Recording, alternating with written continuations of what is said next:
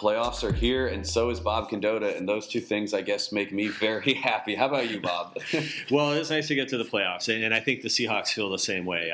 I don't know if they've gotten stale or bored. I know I was on some other people and talking about, oh, this team has seemed bored or whatever, like they're waiting for the playoffs. I guess we'll find out. We'll know in a week or two if this team really, maybe that's what it is and they can just turn it on. But there's no doubt. This has been sort of a weird regular season. It's nice to get to this point now. Everything really matters. Everything really counts. There's no caveats or asterisks or anything at this point. You got to go out there and play your best each week and try to move on. That's an interesting one to start with because I think it's sort of the question that will probably define this team one way or the other, which is, do you think they actually can turn it on? Yeah. I personally think that at this point, teams kind of are who they are. I do think there is truth that like the how you finish a season there is really no corollary to that and how a team's going to do in the playoffs. That's to me a different thing. But this is now a team that, ever since that Patriots game is just the offense hasn't clicked. Russell hasn't played great. The defense has obviously not been the same without Earl Thomas the last 4 games. I think they're a team that kind of are what they are type of thing right now. What do you think? And I think you've even mentioned the old Sonics before. Well, yeah, I have, yeah. But I would agree, and I actually did a Facebook Live with the Scout Times a little while ago, and this question came up, and someone asked about the Seahawks catching fire in the playoffs like they've done in the past. And I dispute that they've caught fire in the playoffs in the past, because to me they've always been playing pretty well going into the playoffs. You could maybe argue, Pete Carroll brought up in the year they won the Super Bowl, they lost 2 games. I don't buy that one. I don't either. They had played. And the only thing there, that year they played really well. And then they lost a really close game against a really good team on the road in San Francisco. And then even Arizona that year was a damn good team. That Arizona team that won 10 games in 2013. And they also had like 5 turnovers that game. Yeah. It was such a goofy game. And again, you're right. Those were 2 very good teams. But in 2012, they were the hottest team in the NFL going into the playoffs. In 2014, they'd won 9 of their last 10. They turned it around after the kind of Percy Harvin influenced ugly start. And then even last year, they won 6 of their last 7, went on historic passing runs, Doug Baldwin with the 8,000 touchdown catches and everything. That's not where they're at right now. Right now, they're in this kind of, the offense seems to still have no week-to-week identity. And then, as you pointed out, the defense is missing a huge part that they're not getting back in Earl Thomas, and it's not been the same without him. And they're going to have to play really good passing teams these first 2 weeks to move on. And how much they miss Earl is going to be exposed immediately in the playoffs. It's funny, we kind of did some season-ending wrap-up stuff for looking ahead to the playoffs and kind of putting a bow on the season. And it's funny going back and looking at that Patriots game in hindsight, because it really did feel like the start of something of a very typical Seahawks run. I mean, you go back and look at that game, Russell threw for like 350 yards. He had 3 touchdowns. They beat New England on the road. They pick off Tom Brady. I mean, it was an incredible performance. And I remember thinking like, okay, we're in for another like crazy Seahawks run here. But ever since that game, they just have not played well. I mean, I think they finished 4-3 since that point. Yeah. And again, some of it's Earl Thomas, but they weren't playing very well even before Earl Thomas's injury. And I think it's just interesting to me to go back and look at where that team was at that point. Do you think that was sort of a mirage type of thing, or does it make the case a little bit that maybe they do play up? Or how do you want to? Yeah, they are. The Seahawks went 3-1. It's interesting. They only ended up playing 4 games against teams that made the playoffs this year. They went 3-1 against those teams, but they won the first 3 and got blown out by the last one they played. So I guess you could look at that both ways. You could say they played up and played well against playoff teams early, although even one of them was Miami. I don't know how well they played against Miami, but they managed to win that one. But yeah, I thought the same thing. At one point, I know I wrote something like that that was the official start of the second half of the season. And it was like, here we go. They are going to – and I know that was the feeling that night. Yeah. I know you were there. Pete Carroll just seemed ecstatic afterward. That was the happiest I've seen that team all season, and one of the happiest I've seen them in the years we've been covering them, a non-playoff game situation. I mean, you could just tell they felt like this was a huge win for them. Well, the one thing they had offensively that night was C.J. Prosise played really well, and that was something that has happened with this team a few times in the Carroll era. They've sort of a young guy has emerged, or a couple of young guys have emerged. And I remember again writing something that following week, sort of saying it's following that template a little bit. Of you add a piece to it, or a new guy, or even just a younger player that really takes off, and Prosise Forsyth was going to be that. And then he got hurt the very next week against the Eagles, and then Thomas Rawls kind of on and off, and he's gotten hurt again since then. So the running game has just not been much of anything. And and then defensively, obviously Earl got hurt the very next week as well against Philadelphia, and he came back obviously and played another game or two. But they lost the next week against Tampa Bay. That's sort of when it felt like it started to go off the rails a little bit. So there are some specific things you can kind of point to as what changed, and that they're not really the exact same team they were against New England.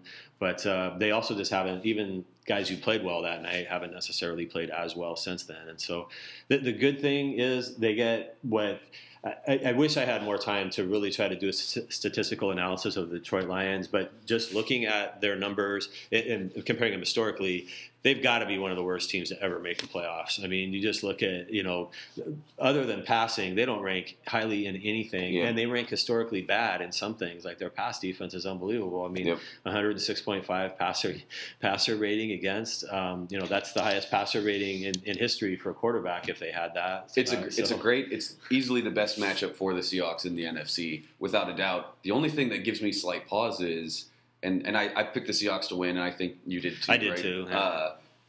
It's at home. I think that's pretty. Yeah, they're an 8-point favorite, so it's not the out of the box. No, by no means. But the only thing that's giving me pause about looking at some of the line stuff is the 49ers were a historically bad run defense, right. Yep. and the Seahawks couldn't really do. I mean, you take out a couple of Alex Collins carries in the second half, and it was an abysmal rushing performance for them. It just feels like I think we've kind of been waiting for signs to sort of believe in this team again. And I don't mean to be a cynic here, but I don't know if we've really seen enough of them to really give you confidence. I think they're going to beat the Lions because they're at home, and I think they have enough pieces to get that done.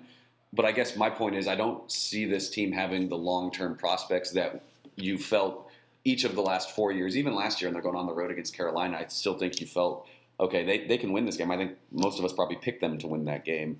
I don't know. I just don't quite feel that way entering the playoffs this season for kind of some of the reasons you mentioned. Well, it definitely, again, just to me, it's a different personality and feel than going into the playoffs the last 4 years. And that's why, to me, comparisons of, but they always have done this in the playoffs or whatever, this just it has a completely different sort of feel to it with the way the running game in particular hasn't come around. One thing, and I tried to throw this out a little bit in a story for today on Russell, is it will be interesting to me to see if Russell, now you're not trying to get him through the week anymore. Now you got to get through the game and play. And if Russell gets more aggressive running, and if they sort of allow him to be more aggressive running, and if he literally maybe doesn't wear his brace and he's got just a little bit more quickness because of that as well, and if it's sort of like, okay, let's get the Russell part of this a much bigger factor, and maybe that opens up the rest of the run. But I would agree with you. I thought that was the most eye-opening thing of the 49er game. And I really think they thought that too. I think they thought they were going to go down there. Pete Carroll they were going to get Thomas Rawls 12 or 15 carries, carries, and he'd get 120 yards or whatever, and they could be like, okay, we're back, and we're sort of who we've always been going into the playoffs, and they weren't that at all. I think the only shot this team really has of making a deep run is if Russell Wilson plays lights out. I mean, I guess I'll just throw that out there for a topic of debate. Because to me, their defense is going to be okay, but I think their defense is going to be flawed. I just think that Earl Thomas is a big enough piece back there. And we've seen it when they've played pretty good offenses against Arizona, when they played the Packers, obviously. They've given up a lot of points, and they've been pretty vulnerable at different times. I think the only shot this team has is if Russell Wilson plays lights out, because I don't think you can bank on them running the ball anymore. I mean, we've seen them for 16 games not really be able to do that. I just don't think that switch can turn. I think the one switch that can turn on for them that could push them over the top is Russell. Yeah, I would agree totally. They probably are going to have to depend on him more than ever for those reasons, and they sort of have this year. I mean, he ended up setting a franchise passing record this season, and it was more. And it's not necessarily. I don't think he threw the ball better at all this year than he has in the past. But it was just sort of more. Yeah, he just had to throw it more. They threw it a lot more. I had all those numbers in a story today that was in the paper. How many more? It's something like 80 more attempts or whatever. I mean, they just had to pass the ball more this year, so he put up bigger numbers. It does, I guess, sort of prove something that he can put up those kind of numbers when he really needs to, but it's still not. But it also proves what was sort of always kind of the thinking back when he wasn't throwing it much was, okay, he can maybe do that, but is that the best way for them to win? I mean, I think this team would much rather have had him thrown it 80 times less. Yeah, no doubt. And been successful running the ball. And I think if they were able to do that, they'd probably have a couple more wins this season. Yeah, and even the couple, they had that 4-game stretch that Pete Carroll talks about the running game, but even that, where there was a little bit of bells and whistles there, like a 75-yard run by Tyler Lockett, a 72-yard run by C.J. Prosise. Neither of those guys is here anymore. So to sort of look back at that, and that was 150. They had about 900 yards there, and 150 of it was two runs by guys that aren't around anymore. Well, the most amazing stat in their running game, still to me, is that without all the rankings aside and all that stuff where they've ranked this year, is that Christine Michael is still their leading rusher. I know people throw that stat out, but it's just truly an amazing thing that the guy hasn't been here. When 5 games, I think he played 11. Yeah, he hasn't been here in 5 games, and he's still their leading rusher. I mean, that's insane. No, it is, and and me being an old guy here, that he's the lowest leading rusher they've had since 1984, which is a really amazing Seahawk team that went 12-4 and made it to the second round of the playoffs. But that team also is sort of an example of what could happen with this team, which was they really they created all these turnovers, and they had to throw the ball more than ever. And that was most of the passing records that Russell has broken last two years was Dave Craig and Steve Largent in that 1984 season when Kurt Warner got hurt and they had no running game to speak of. But when they got in the playoffs, they couldn't sustain that, and they had to go play Miami in the second round and just got blown out. And because they had no sort of running game on the road to sort of take the pressure off the defense and things like that, and they just got blitzed. And it was a team that, despite having done some really good things, seemed flawed going into the playoffs, and we saw that. And so this team, I mean, can you suddenly manufacture a running game? I mean, they might be able to against Detroit because Detroit's not a great defense, although their running game numbers have not been bad. Right. They've played some good running teams. It's not their strength, though. Yeah. Well, I don't know what their strength is, but because their pass defense is worse statistically than their run defense is. So the Seahawks should. I think the Seahawks should get by this one. A lot of things we're talking about, I think, are things that are more relevant in a week or two. Yeah, you look at I guess let's take a quick look at this game. To me, one of the things that's most interesting. Actually, let's go back this way. One of the things that's most interesting about the Seahawks right now in this team is I think it's way easier to find their weaknesses than I think it is to find their strengths. And that's not been the case at any point since either you or I have been covering the team for the last 4 seasons. Yeah, That pause is why Bob gets his phone taken away. I thought there was a question. I thought you were continuing with a question. I'll explain real quick. I have to take his phone away. I was trying to look at the Twitter questions. I was trying to look at my child because he looks at his phone and he doesn't pay attention. And I was looking at the Twitter questions. That was purely a test to see if you were paying any attention. No, there were 17 Twitter notifications. I could have said anything there, and you would have said, "Yeah, I agree with you." Put out a tweet for questions, and I was reading through some of the reader questions, so I'll never know what the readers are asking. My point is, and what I was just messing with you a little bit there, but my point is that I think it's way easier to point out their weaknesses, which to me are they can't run the ball, they can't really protect Russell, and right now without Earl Thomas, they're very vulnerable to giving up big plays in the passing game. I think if you would have done a look at them in any of the last 3 seasons that we've covered them, you come up with 3 or 4 strengths right away, and you kind of have a hard time figuring out, okay, what's really their weakness here. I have a hard time sort of figuring out at this point what their strength is. What is the backbone of this team? They stop the run really well. Yeah, I mean, they did lead the NFL in yards per carry. But that's about all I can really, truly come up with as a concrete thing. I mean, they've got some good pieces. Their defensive front seven has played consistently well and is playing well right now. It is healthy with Michael Bennett back. And another thing I meant to I do a breakdown of this week and didn't get to it, but is Frank Clark's numbers when Michael Bennett has been healthy. Frank Clark has played really well the last few weeks. I don't think it's a coincidence at all. He's playing well now that Michael Bennett's back because I think Bennett draws a lot of attention. Absolutely. And that gets Frank Clark some really advantageous matchups that he can take advantage of one-on-one. I think when Bennett was out and Clark was getting some attention, it was much more difficult for him. So I think their defensive line is in a good spot right now. Although Tony McDaniel, as we speak, we don't know if he's going to be able to play or not, I guess. But the rest of it, Wagner and Bobby Wagner and KJ Wright have played great this year and things like that. So that's sort of their strength. But you're right. They do play a team week 1 that if they can get any sort of protection from Matthew Stafford with that passing game, they get Eric Ebron and Golden Tate and whatever out there a little bit. Golden Tate to me is going to be a very interesting player in this game for a number of reasons, but he's exactly the kind of guy that, like the J.J. Nelson, the plays he got. He's great yards after the catch, yeah. And where they could really miss Earl Thomas, as if you just try to get it to Golden Tate 6, 7, 8 times and make guys miss, and then where suddenly they don't have Earl in the middle and things like that. It only takes one guy to miss and it becomes a big play. That's the thing. It's kind of an obvious point, but I think that the real key for the Seahawks in this game, and it probably will be in every game, but really I think in this game is they just can't give up the 60 or 70 yard touchdown. They just can't. I think that because I think they might have a hard time scoring against the Lions. I don't think they're going to. I think it's probably more likely that they don't light it up than they do. And so I think that they really have to make sure that they cannot have one of those J.J. Nelson plays. They can't have a 60-yarder. They can't have an 80-yarder. I think if that happens, I think they're really in for a really tough day. I think if nothing else, they can give up a lot of yards, but they got to make sure that that the Lions have to bleed to do it. And especially early. And I've never really felt this way about the Seahawks before. And I know sometimes you and me sort of have differing views on this, but the whole how they start, does that matter? And I've never really thought for the most part that matters. Pete, the whole you can't win it, you can only win the fourth quarter, and I've always sort of thought but I really feel that's important now. I agree with the way totally. This team is, because they have not been starting well, especially offensively in these games. They've fallen behind. They haven't looked good. And I think if that happens in a playoff game where the mood of that stadium could turn quickly, and I think the players will really be paying attention to that kind of thing in this game. If that happened, this first series of the game, a missed tackle, Golden Tate goes 60 yards or something like that. If Detroit were to take an early lead, the way the air could come out of that, we've seen this team have some, obviously most of them involving Richard Sherman, but some, some interesting moments on the sidelines where things could turn. So to me, I really think the first 15, 20 minutes of this game is going to tell everything. Your mind will remember this. What exactly was the early score of the Cardinals game at home this year? And the reason I ask is because that was one where it felt like the stadium, just the home field advantage on that one, until they rallied in the very late in the fourth quarter, I felt like the Cardinals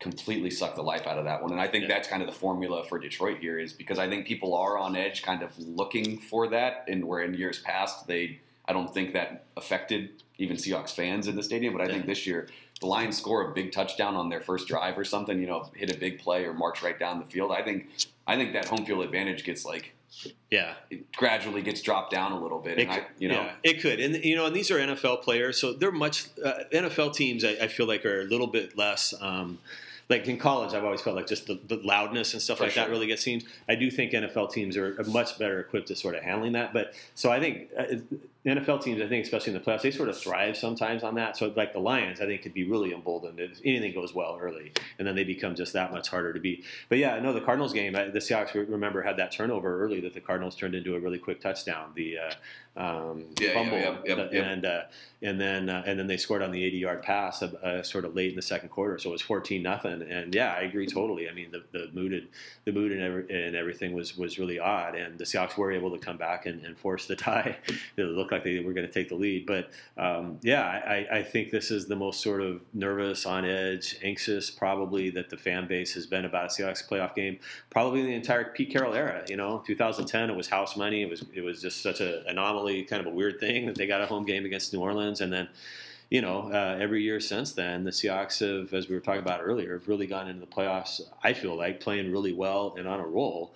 Even last year, I know they lost, I think, the second to last week against the Rams, but then they came back and beat, if you recall, they went down to Arizona and beat the Cardinals 36-6, and what was as good a performance as they could have had to end that season. So even though they went 10-6 and everything, they went into the playoffs coming off what was a great win. And you could feel that vibe in the locker room too. Yeah. And people don't know if that matters, and I don't know if it does, but the last few years you've kind of felt them feeling like, hey, this is really starting to go. I don't know if I quite feel that. I would agree totally, because I think even in those years when they've lost a game or two late, they always played well, and that final game to sort of like reaffirm. I think they, if there was any lingering doubt or anything going into the playoffs, they had a performance that sort of reaffirmed, yep, this is who we are, and we are that team and everything. And they haven't had that this year at all.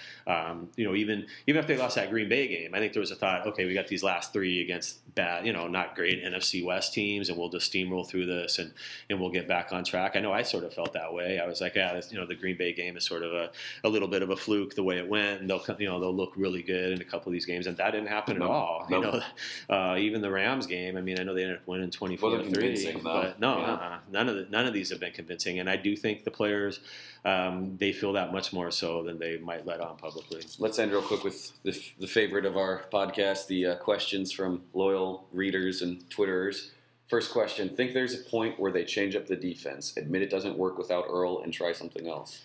I think that's risky to do in the playoffs. I don't think you can change who you are and do that at this time. I don't think Pete Carroll would do that. Yeah, I don't think Pete would do that. I think, and while they do play always to the strengths of their players, I do think Pete very strongly believes in what they do schematically and the overall belief system and what they do.